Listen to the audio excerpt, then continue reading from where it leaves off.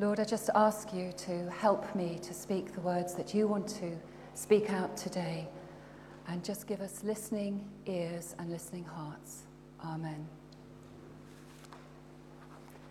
As I was preparing this, a few words sort of came to me. Desperation, faith, personal encounter with Jesus, change, and a promise. In the sort of preceding bit of chapter 7 of Mark, Jesus had had a very intensive time. He'd been teaching. The Pharisees and the teachers of the law had been criticizing Jesus and his followers on not keeping the Jewish rituals and hand washing and what they ate, etc.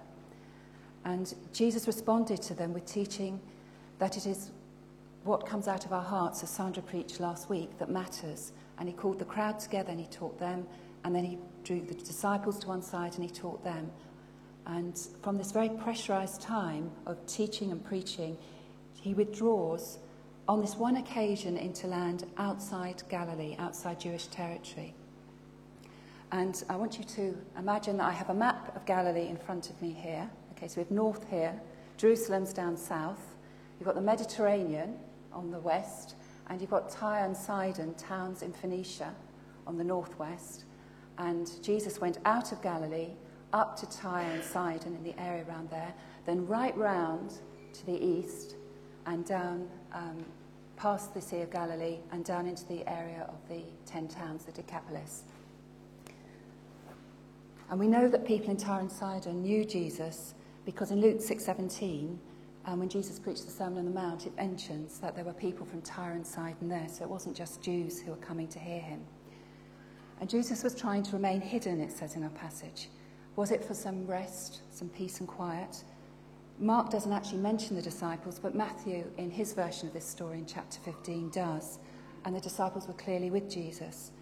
Maybe Jesus withdrew from public view because he wanted to particularly teach his disciples. And there was so much going on with the criticism and the explosive reactions to the healings and the miracles that were happening.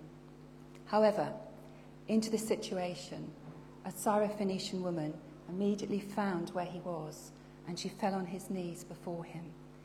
And Mark notes that she was a Greek, which might just mean she was a Gentile or, a Greek by religion, and a Syrophoenician from Sidon rather than from Libyan Phoenicia, which is in North Africa.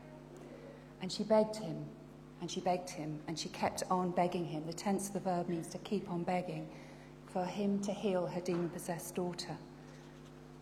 So the first thing we notice, she's desperate. She's absolutely desperate. She's so desperate, she crosses several barriers to reach Jesus. She's a woman approaching a man. She's a Gentile approaching a Jew. And she's a Syrophoenician Gentile, and there's approaching a Jew. And there's a lot of history in the past between the Jews and the Syrophoenicians. And we might be here today feeling that there are barriers between us and Jesus that make it difficult for us to speak to him. It might be barriers of weakness or weariness, sickness or sin, feeling that we're not good enough, or even that we're too good, that we have everything okay in our lives, thank you very much. But they're paper barriers. They cannot stop us reaching Jesus if we want to, and he's ready and he's waiting and wanting to speak to us about whatever we want to share with him.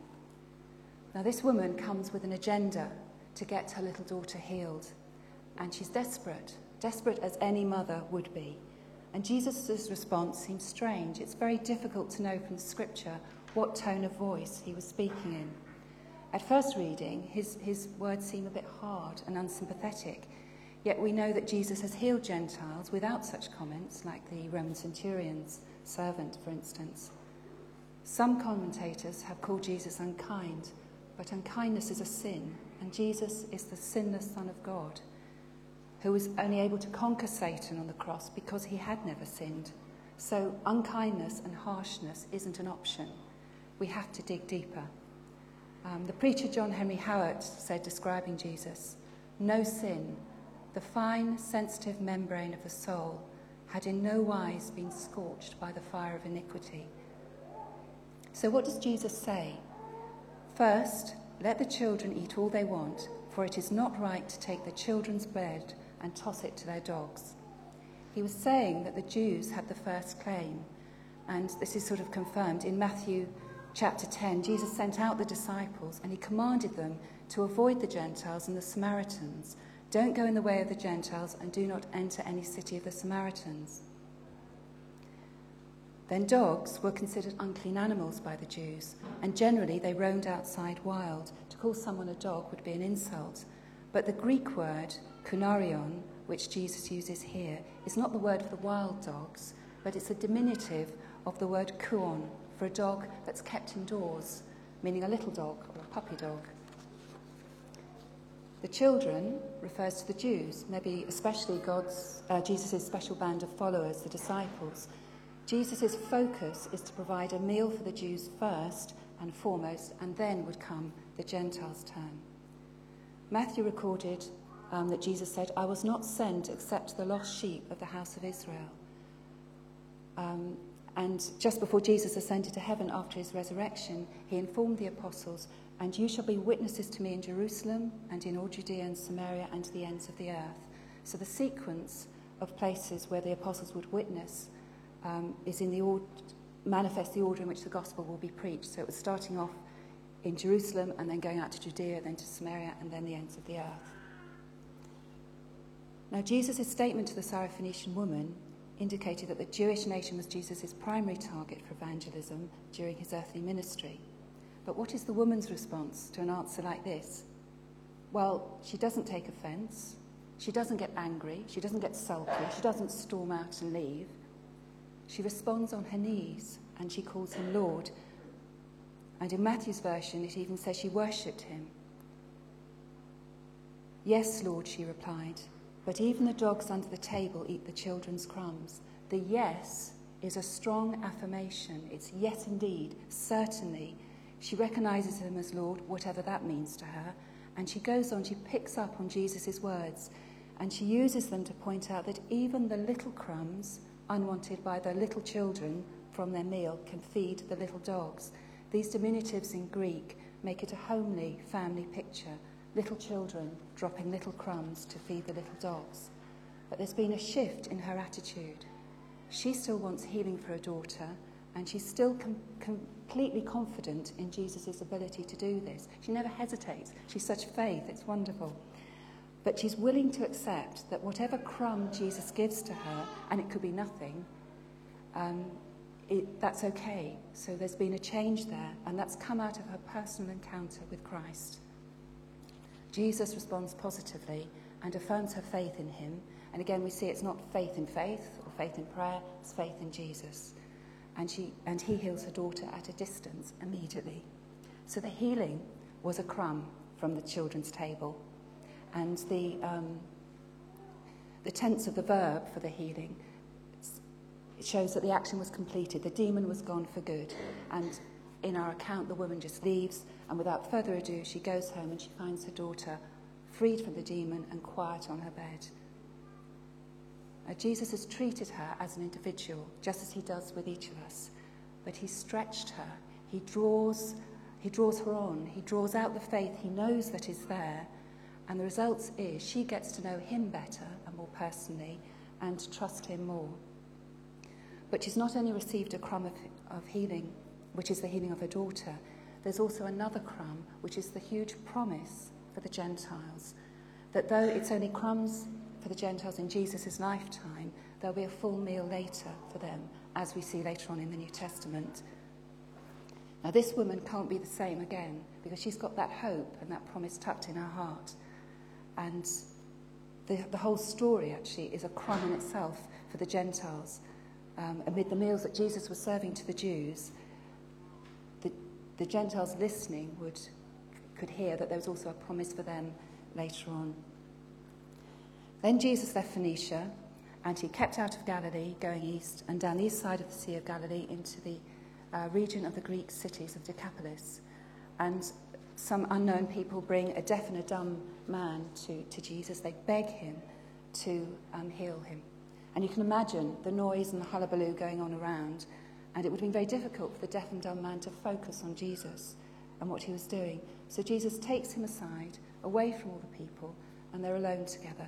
And then he puts his fingers in his ears, he spits, he touches his tongue, And again, we see Jesus treating this man as an individual and giving him individual treatment, and he's healed.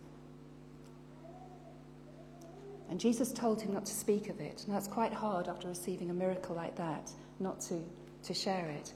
And there are repeated commands of Jesus to the people not to speak, and the people ignore them because they're so excited and encouraged by the miracles. But they're not necessarily really interested in his teachings. They're not necessarily wanting a personal encounter with Jesus. They're wanting the miracles, they're wanting the healings, but do they want a personal encounter? And you remember the 10 lepers who were healed, and only one came back and thanked Jesus and wanted to follow him. So personal encounters with Jesus carry on into our everyday lives and change things there. And it's a challenge for us at the beginning of 2010. Do we want to encounter Jesus in our everyday lives, to really meet with him and hear what he has to say to us at work, at home, at school, in our families? Now, of course, the Syrophoenician woman could go and meet Jesus direct, face to face, and tell her what was weighing on her heart. And for us, we go to Jesus in prayer. That's where we meet him face to face. Prayer is like throwing ourselves down before Christ and having our own personal encounter with him, either individually or all together.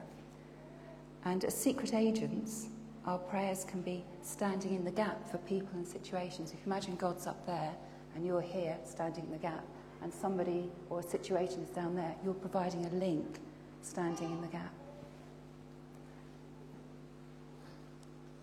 And as secret agents, we can pray and we can send long-range prayer missiles into people's lives or situations, countries, and it'll be preparing the ground. It'll be changing things at a distance. We may or may not see the answers, but things will be changing. And we can use the word of God in our prayers and send them out like missiles. Instance. If these are verses, so do catch them. There's a verse there for you, and there's some more coming.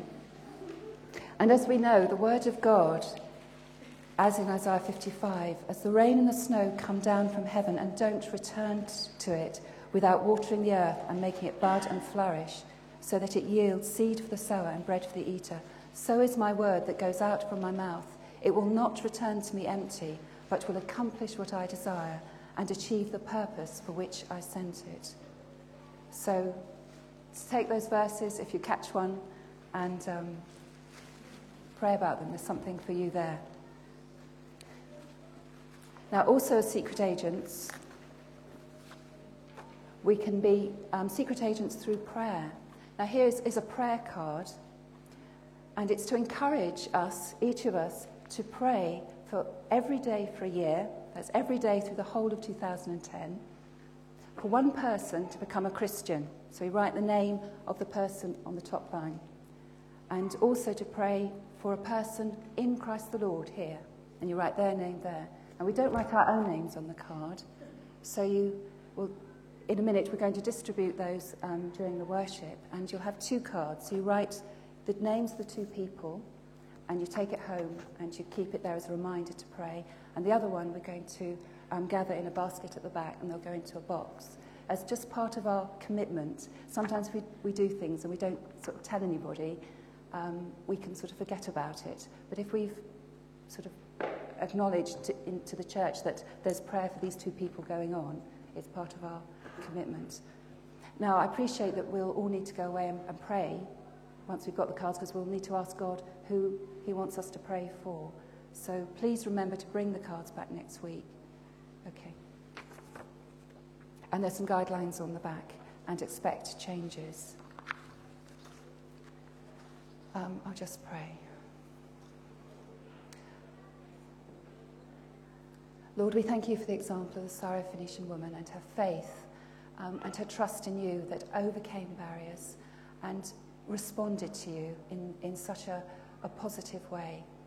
And Lord, thank you for the promise that's there for us. Help us to have personal encounters with you through this coming week in all sorts of different places and at different times, not just in church on a Sunday. And Lord, would you just grow our faith, help grow our sort of faith in being secret agents and people of prayer that can send out your word and your encouragement and your purposes through our prayers. In your name we pray. Amen.